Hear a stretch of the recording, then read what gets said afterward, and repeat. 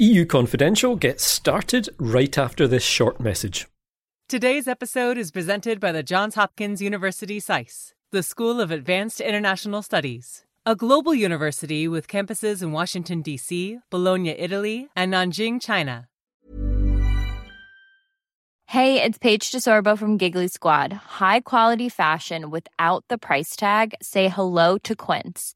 I'm snagging high-end essentials like cozy cashmere sweaters, sleek leather jackets, fine jewelry, and so much more. With Quince being 50 to 80% less than similar brands.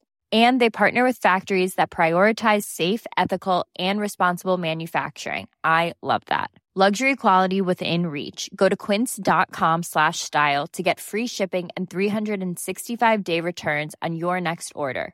Quince.com/style.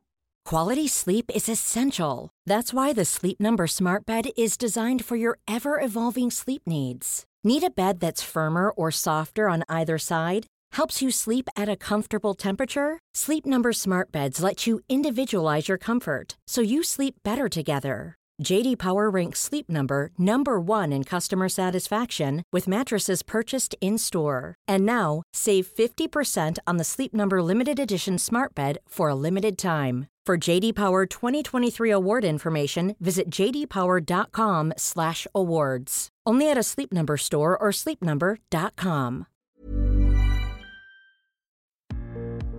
I am convinced that today we are living through the most dangerous moment of the post-Cold War period. The most dangerous moment since the Cold War ended. Welcome to EU Confidential, the number one European politics podcast. I'm Andrew Gray, politics editor at Politico in Brussels. And you just heard the voice of the EU's foreign policy chief, Josep Borrell. He was talking about a range of threats he sees Europe facing right now, but of course the possibility of a Russian attack on Ukraine was top of his list. We'll delve into the latest on that with a pan-European podcast panel in just a moment, featuring contributors from Latvia to London via Brussels and Berlin. And later in the episode, we'll hear from Polish member of the European Parliament, Patryk Jaki. The Conservative MEP will discuss his country's clash with the EU over the rule of law, as well as Poland's climate transition and how he became a politician. But first, let's get to that podcast panel. So it's a warm welcome to a special pan-continental podcast panel this week. Matt is with us as usual in Berlin. Hi, Matt. Good day. And joining the lineup this week, Annabelle Dixon, old friend of the podcast in the UK. Hi, Annabelle. Hello. And special guest, our Nordics and Baltics correspondent, Charlie Duxbury. Charlie, tell us where you are. I am just outside Riga, just off the highway, on my way back from the eastern reaches of Latvia, Daugavpils, where I've been for the past few days, speaking to people about the security situation there. Okay, well, maybe let's just start with you in Latvia, Charlie. I mean, obviously the big story still dominating the headlines, certainly on continental Europe anyway, is the Ukraine crisis. So why did you head out into the east of Latvia, and what did you find out there? Yeah, well, I thought it'd be an interesting place to visit, Andrew, because it's a NATO member, along with the other two Baltic states. The sort of southeastern corner of Latvia shares a border with both Belarus and Russia. And there's a town down there, there's Latvia's second city called Daugavpils. And I thought it'd be useful to us to go down there and see how people are reacting to the deteriorating situation there. They've noted, I realized when I spoke to them, the movement of Russian troops into Belarus. That's worrying them. While I was there, I also was interested to see what kind of military presence there is down there. And so I met up with the National Guard, the Latvian National Guard, who kindly hosted me there and took me out to their training area, which is about 30 kilometers from the Belarusian border. Showed me how they do their training, what kind of planning they've got for the future. So an interesting spot. How worried are people there by the prospect of an attack, a Russian attack on Ukraine? And are they actually worried that Russia could go further, that Russia could even, attack Latvia, or are they worried about the kind of knock-on effects of a war in Ukraine, renewed war in Ukraine, and what in particular are they concerned about there? The impression I got from people as I walked about Daugavpils was that they're aware that the primary Russian focus is on Ukraine, but they are worried about their own situation. People said they feel our own proximity to the Belarusian border. They feel it's an unstable situation. One young lady said that it's so close. We're worried about it. We talk about it all the time. If anything starts, we are so close to the border here that they're worried about their own security as well as obviously the situation in Ukraine. Matt, let me just turn to you, because obviously we're talking partly there about the potential consequences for neighbouring countries of a Russian attack on Ukraine. And that's a subject you've been delving into for a story this week, just looking at how this might all play out if there is an attack. What were your main conclusions? I know you talked to some experts. What kind of picture overall did they paint of how this might play out, not just in Ukraine, but across Europe, really? Well, it's pretty consistent with what Charlie is saying, and I think that something people often forget when they talk about NATO and being a member of NATO is that doesn't necessarily guarantee that you don't have to worry about your security anymore. In fact, just the opposite is true. So when people say, well, we need to debate now whether Sweden and Finland should become members of NATO, it's going to be really up to those countries, of course, to decide that. But as somebody told me, it's not a magic talisman that if you join NATO, that all of a sudden your security position is going to improve. It could arguably worsen. So I think the kind of foreboding that Charlie is describing now in Latvia is something that you see around the region, not just in the Baltics, obviously, but you're going to see something similar in the eastern part of Slovakia, which borders western Ukraine, in Hungary and Romania, and all of these countries that could very soon find themselves again on the front lines of what some people think could very quickly turn into the largest arms conflict in Europe since World War II. Yeah, let's have a look at it from a UK perspective, Annabelle, because obviously here in Brussels, we've been focusing very much on the European Union and its reaction. We had foreign ministers from around the EU here in Brussels on Monday, where they were once again warning of very grave consequences if Russia attacks Ukraine. But obviously the UK has gone its own way. It can very much pursue its own policy here. How would you characterise how the UK has approached the Ukraine crisis so far? And I guess it's an early test, not just for post-Brexit foreign policy, but also for Liz Truss, the relatively new Foreign Secretary. Yeah, we've heard a lot more about Ukraine this week. I mean, some might say it's a bit of a cynical ploy to get Partygate out of the headlines, but obviously there's a genuine concern in London about what's happening. Not really surprisingly, we're seeing this sort of Anglosphere unity. The UK is definitely looking towards the US. It seems like every time the US sort of gives an indication of what its position is going to be, the UK follows. So the US is talking about sending more troops to Eastern Europe. The UK is doing the same. This morning, the story was about sanctioning Putin personally.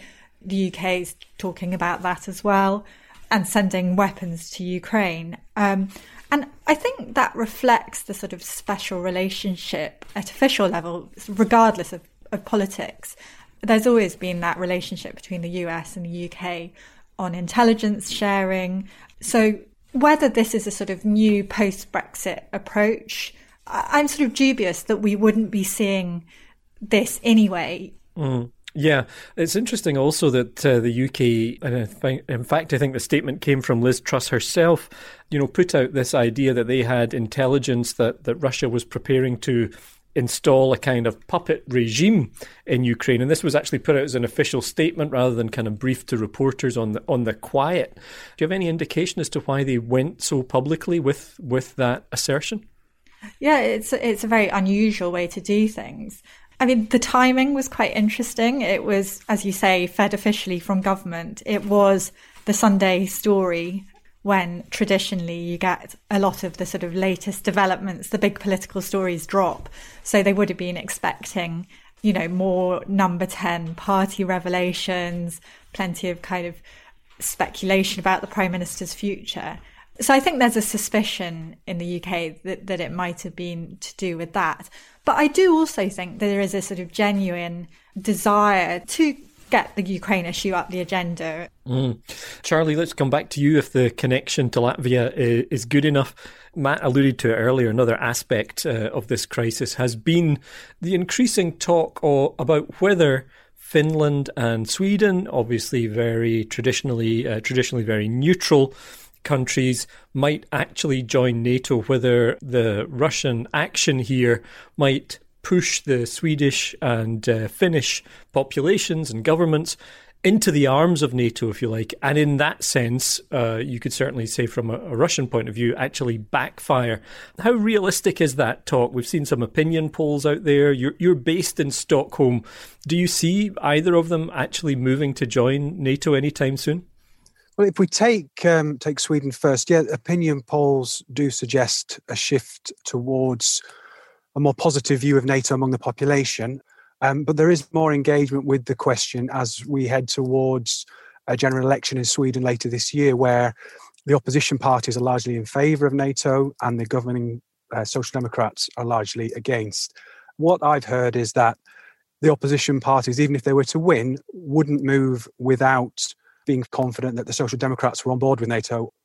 In Finland, it seems like there's a similar situation there, that the Social Democrats are the ones who would like to keep things as they are. As in Sweden, the Social Democrats are cautious about riling Russia by changing their non-aligned status towards a more an even closer relationship with NATO or even membership. So I think in the short term, it looks unlikely, but the debate is definitely live.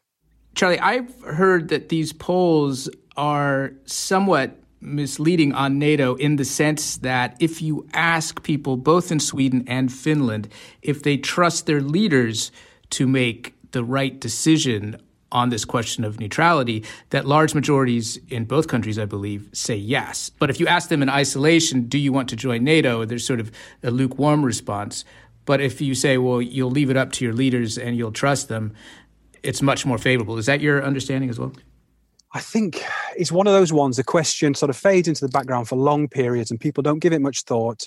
And then when concerns about Russia start to sharpen again, as they did in 2014 and as they're doing now, then people kind of wake up to the question of NATO.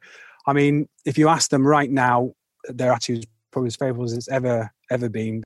Yeah, I think this is a really important point, because if you just look at a map, and especially the Finnish border with Russia, you can see how long it is. And if there's any move by Finland to move into NATO, I think the likelihood that the Russians could try to do something there in response is quite high. And I think this is what is really worrying a lot of people, is that, this conflict with Ukraine could quickly spread beyond Ukraine's borders to other parts of Europe.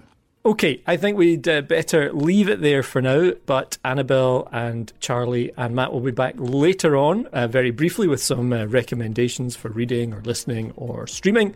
But for now, Charlie, Annabelle, Matt, thanks very much. Thank you. Thank you. Thanks. And as Annabelle mentioned in our conversation, UK Prime Minister Boris Johnson is under intense pressure over reports of lockdown-busting parties in Downing Street. If you're interested in that story, be sure to check out the season premiere of our sister podcast, Westminster Insider, hosted by Jack Blanchard. He's looking into the nature of political scandals and what it's like to be at the centre of a political storm. That comes out early Friday morning, so be sure to subscribe or follow Westminster Insider so you get the episode directly in your feed. And if you haven't done the same already for EU Confidential, please do so while you're at it. We'll be back with Polish MEP Patryk Jaki in just a moment. A message from the Johns Hopkins University SAIS. Today's global challenges are complex. It is essential for future leaders to understand how geopolitics, security, economics, climate, energy technology, and the environment are linked. This is what you will learn as a student at the Johns Hopkins University School of Advanced International Studies, SAIS. Our flexible graduate programs prepare you to advance your globally focused career. The Master of Arts in European Public Policy, MEPP, at SAIS Europe in Bologna, Italy, is a one-year degree that prepares students for careers where knowledge of Europe and the EU is important. Apply today. Rolling applications through the 15th of April, 2022.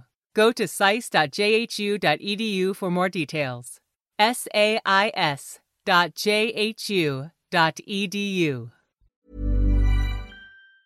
Ever catch yourself eating the same flavorless dinner 3 days in a row? Dreaming of something better? Well, HelloFresh is your guilt-free dream come true, baby. It's me, Keke Palmer. Let's wake up those taste buds with hot, juicy pecan-crusted chicken or garlic butter shrimp scampi. Hello Fresh. Stop dreaming of all the delicious possibilities and dig in at HelloFresh.com. Let's get this dinner party started. I'm Sandra, and I'm just the professional your small business was looking for. But you didn't hire me because you didn't use LinkedIn Jobs. LinkedIn has professionals you can't find anywhere else, including those who aren't actively looking for a new job, but might be open to the perfect role, like me. In a given month, over 70% of LinkedIn users don't visit other leading job sites. So if you're not looking on LinkedIn, you'll miss out on great candidates like Sandra. Start hiring professionals like a professional. Post your free job on linkedin.com/achieve today.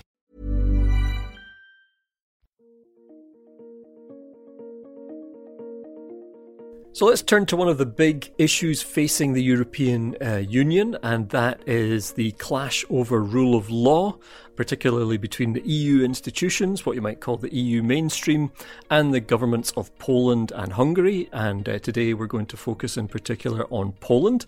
And I'm joined by our senior editor, Jan Czensky, our expert on all things Poland. Hi, Jan. Hi. And we are going to hear a different voice, maybe the kind of voice or point of view you don't hear quite so often in Brussels. And often we here in Brussels, we hear the views of the European Commission, the majority in the European Parliament. But as some of our listeners have suggested too, important to hear the voices on the other side of the debate as well. So you sat down this week with somebody who can help us get the Polish government's point of view on this. Tell us who you spoke to. He's an MEP called Patrick Jaki, who is probably one of the most vociferous voices in the European Parliament defending the legal changes that have happened in Poland over the last 5 or 6 years. His involvement in national politics dates back to 2015 when the current right-wing government took power, and his immediate boss was Zbigniew Ziobro, the justice minister, the man responsible for the scope and range of the judicial reform. So he's sort of been there at the inception of what they planned to do with the court system. Okay, before we get into the meat of that debate, let's just hear from him first on how he got into politics, how he became a politician. It's quite an interesting story. It's also because of sport, because of football. Because when I was young, I dreamt to become a professional football player. In the area where I lived, there was only a football field made of concrete and gravel. And every time when I tripped over, I get scars. So I started to ask friends who can change this. And I always get answered that politicians. So I decided to apply for the membership in a city council. And I won. I was 20. I probably still the youngest member of this council. And when I become a member of this council, my first move was to build this modern field with the illumination. And now children in this area can play football instead of drinking beer. And then when I grew up, I discovered other political motivation to become a professional politician. So that's how I started. So that's how he became a politician, and as you were saying, he's now become a very prominent protagonist, if you like, in this debate over the rule of law in Poland, and in particular the changes that the Polish government has made to the judicial system.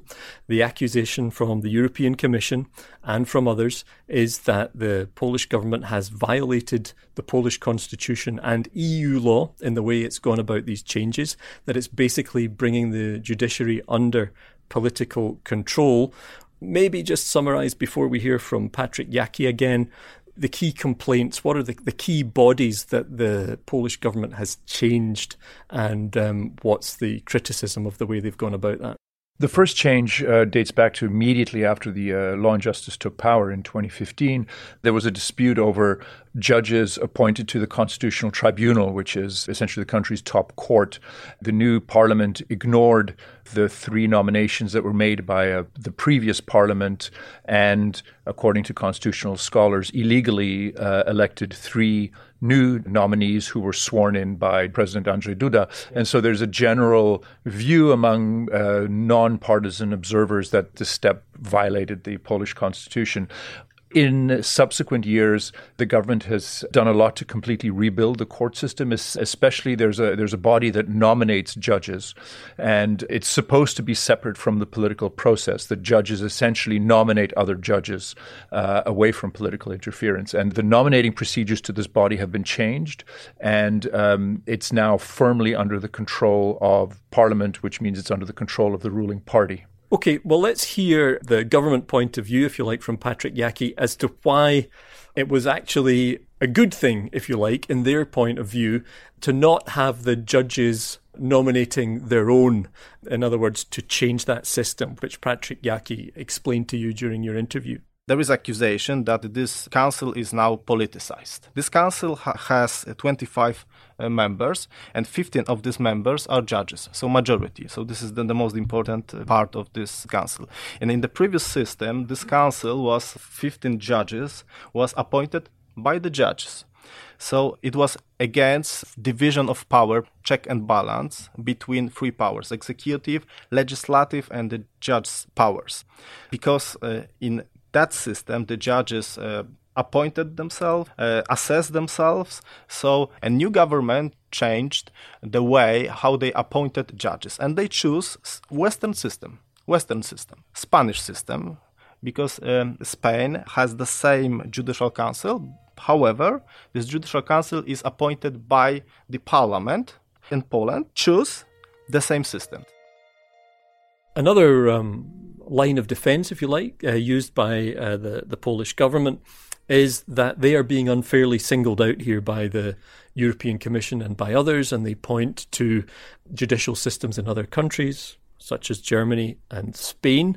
In Germany, there is the same judicial council. Half of this judicial council are the politicians themselves, lands ministries of justice, and the second half, people appointed by the politician. The thing is, the German one is done in accordance with German constitutional principles. I am pretty sure that this system is still in line with the Polish constitution, but the most important thing is that look into the German system. Our accusation to the Poland is that we politicized the system. So in Poland, the judges still appointed judges, but in Germany, politicians appointed judges. So when someone tried to tell us that the Polish system is more politicized than in German, for us is a joke. Of course, in one sense, ultimately, this is really about whether the Polish system is correct and constitutional and in line with EU law. But what is the response to that line of argument that they're being unfairly singled out and that other countries also have kind of versions of this system?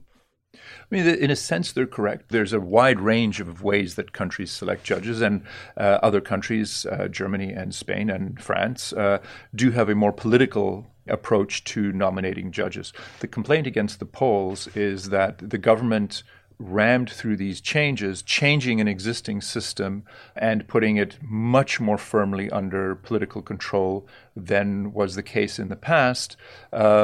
Some critics of the government see that actually violates the Polish constitution and the separation of powers that the constitution sets up. The government obviously doesn't agree with that view at all.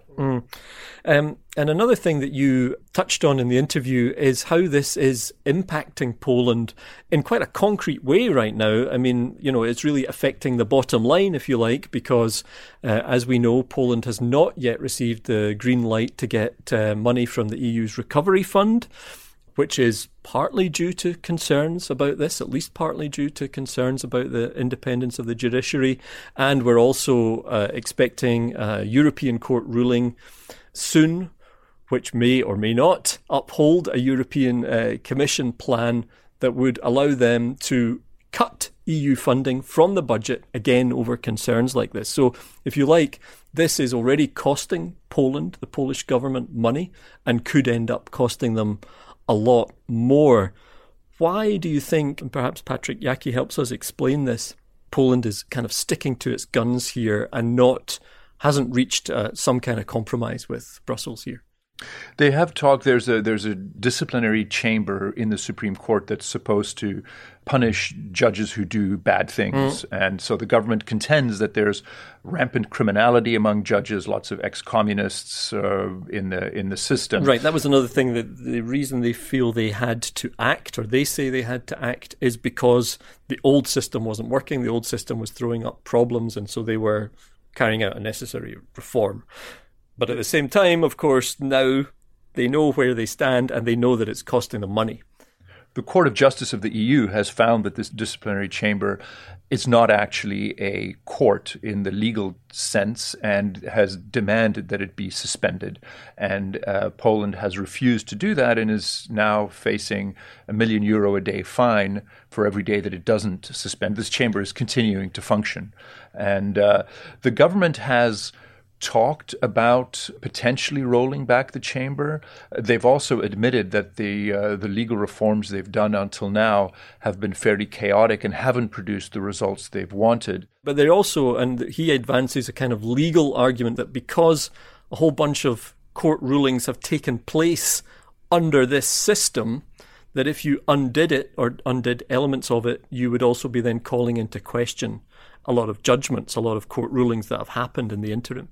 It will be a disaster, not only for Poland, but for the whole European Union, because you had, for instance, the cases economic cases between company from Germany and between company from Poland. And so this is the real problem, and this is why the Polish government has doubts with this ruling. Let's change topics, though, because Patrick Jaki has also been quite vocal on another topic, which is where we also see Poland taking a line which is quite different from, well, the general direction that the European Commission would like them to go in, at least in terms of the speed of travel. And that is an area you cover very closely, climate and measures to cut carbon emissions. There's this giant big package of measures being rolled out under the heading of Fit for 55. That's cutting emissions by 55% by 2030, very ambitious target. Now, the Polish government, again, is a bit of an outlier here, is not just kind of ticking all the boxes the Commission wants it to tick. What in particular are the Polish objections? And then we'll hear Patrick Jaki expand on that a bit. The main objection is Poland's economy is very heavily coal-based. About 70% of the electricity is generated by coal. It's a very heavily industrialized country. And so the Polish contention is that the costs of a rapid decarbonization are much higher in a country like Poland than, for example, France, which uses a lot of nuclear power. If we push Poland to energy transition with this kind of speed and significant cost, we need to ask about the point of start of every country. So from my point of view, you can't say in the same way, France and Poland, for instance, that Poland need to do the same like in France because Poland don't have the same sources because of history like France. Because Poland was almost 50 years in the Soviet Union economy. And of course, we want to change, but not in this speed like European Commission proposal. The counter-argument is that Poland has been earning a lot of money by selling permits under the EU's emissions trading system, but hasn't been using most of that money to decarbonize. Right, another reason why the Polish government is kind of arguing for a go slow or warning that if they are forced to give up coal too quickly, that could have geopolitical repercussions. In particular, there's an argument around energy security, which fits in with, again, this particular Polish government, I think a more general Polish view, a wariness about relying on Russia. This climate transition, like I said, is very important. However, we need to understand in whole Europe that the green energy is still some kind of extra value to the stable sources of energy. There are only 3 stable sources of energy. This is nuclear, coal, gas. So if we decide to decline coal, then we decide to not recommend nuclear because it's not green. So we now have only gas. And there is another question on that, from whom we can get this gas. And then, on whom then we rely on. And we need to understand that the most important source of gas in whole Europe is Kremlin. And Kremlin like to play with this gas without economical reasons. And then finally, as we do with many of our guests and with our panellists, we asked Patrick Jaki for a couple of recommendations for listeners, things that they've enjoyed reading or watching or listening to. And he had a couple of interesting ones. The first one was Cobra Kai, new to me, I have to say, but a martial arts comedy drama, which is a kind of sequel to the Karate Kid movies.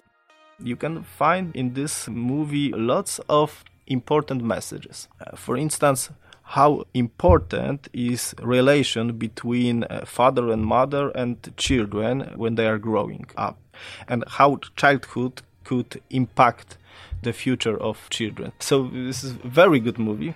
And then he also had a book recommendation, which I thought was pretty revealing about his political point of view, and also he certainly believed quite relevant to current times, and particularly the crisis with Ukraine. I'm now reading Ronald Reagan biography by Paul Kangor. However, it's not a simple biography, it's a spiritual biography. It's very interesting, and I believe that lots of politicians can find important message nowadays. Because, you know, Ronald Reagan had advisors, and these advisors tried to convince him that even with Soviet Union you can find something pragmatic. But Reagan, because of his beliefs, have a strong background from the church, and he clearly divided good and evil, and he decided to fight against evil with every measures he had. And what is important, he won. And this is important message for elite nowadays when the Russian invasion is possible, that the politicians can be like Reagan or can be like Chamberlain. And I can strongly appeal to consider this kind of history, because, you know, history could be a good lesson for politicians nowadays. Okay, that was Patrick Jaki, and thanks very much, Jan, for bringing us that conversation. You're very welcome. And thanks also to listener Machai for suggesting the idea for the interview. And since Patrick Jaki gave his recommendations, we're back with the podcast panel to get some more. Matt, let's start with you. What have you got? This week is the 80th anniversary of the Wannsee Conference. And the Germans are all Twitter about this new film that has come out called the Wannsee Conference. It was on German public television, but that's not my recommendation. My recommendation is another film starring Kenneth Branagh that was made about the Wannsee Conference in 2001, I believe. It also stars Stanley Tucci, and this, of course, is the meeting in Wannsee outside of Berlin where the final solution was planned out during World War II. And it's a very chilling movie. I haven't seen the new German version, but this original one was also excellent, and I recommend it to people. Okay, thanks very much. Charlie, how about you? What would you recommend? Yeah, so it's a Danish drama series on Netflix, I think, called, I guess it translates as like The Chestnut Man or something like that. And it ticks all the boxes of all the classic Nordic noir cliches, but it actually was very good. And I watched it right the way through and it was extremely creepy. So I'll warn listeners about that. All right, good. Well, it's funny because I was going to recommend a bit of tartan noir, which is, crime fiction, Scottish crime fiction. And there's a book which was published last year by the kind of godfather of tartan noir, a guy called William McIlvanney, actually a very distinguished Scottish novelist who wrote crime novels which kind of went beyond the traditional kind of whodunit, if you like. And he left a manuscript half finished, which Ian Rankin, the kind of inheritor of the mantle of tartan noir, then finished. So the book is called The Dark Remains, very interesting, and you get an extra bit of guessing as to guess which bit was written by McIlvanney and which bit by Rankin. So that's mine. Annabelle, how about you? So I'm in the middle. I haven't actually finished it, but I'm in the middle of The Coming Storm, which is a BBC podcast series. And it sort of tracks the sort of American mood, the sort of QAnon conspiracy theories, right up to the storming of the Capitol. So I'm looking forward to another car journey so I can finish it. Okay, we'll leave it there. Charlie, Matt, Annabelle, thanks very much. Thank you. Thank you. Cheers. And that's all the time we have on this episode of EU Confidential. Be sure to subscribe or follow us so you never miss an episode. And if you like the podcast, tell a friend, or maybe even a few. As you discovered earlier, listeners' ideas are always welcome and taken on board. You can email us directly. The email address is podcast@politico.eu. I'm Andrew Gray in Brussels, thanks to Noah Zahn and to our executive producer, Christina Gonzalez, and thanks to you for listening.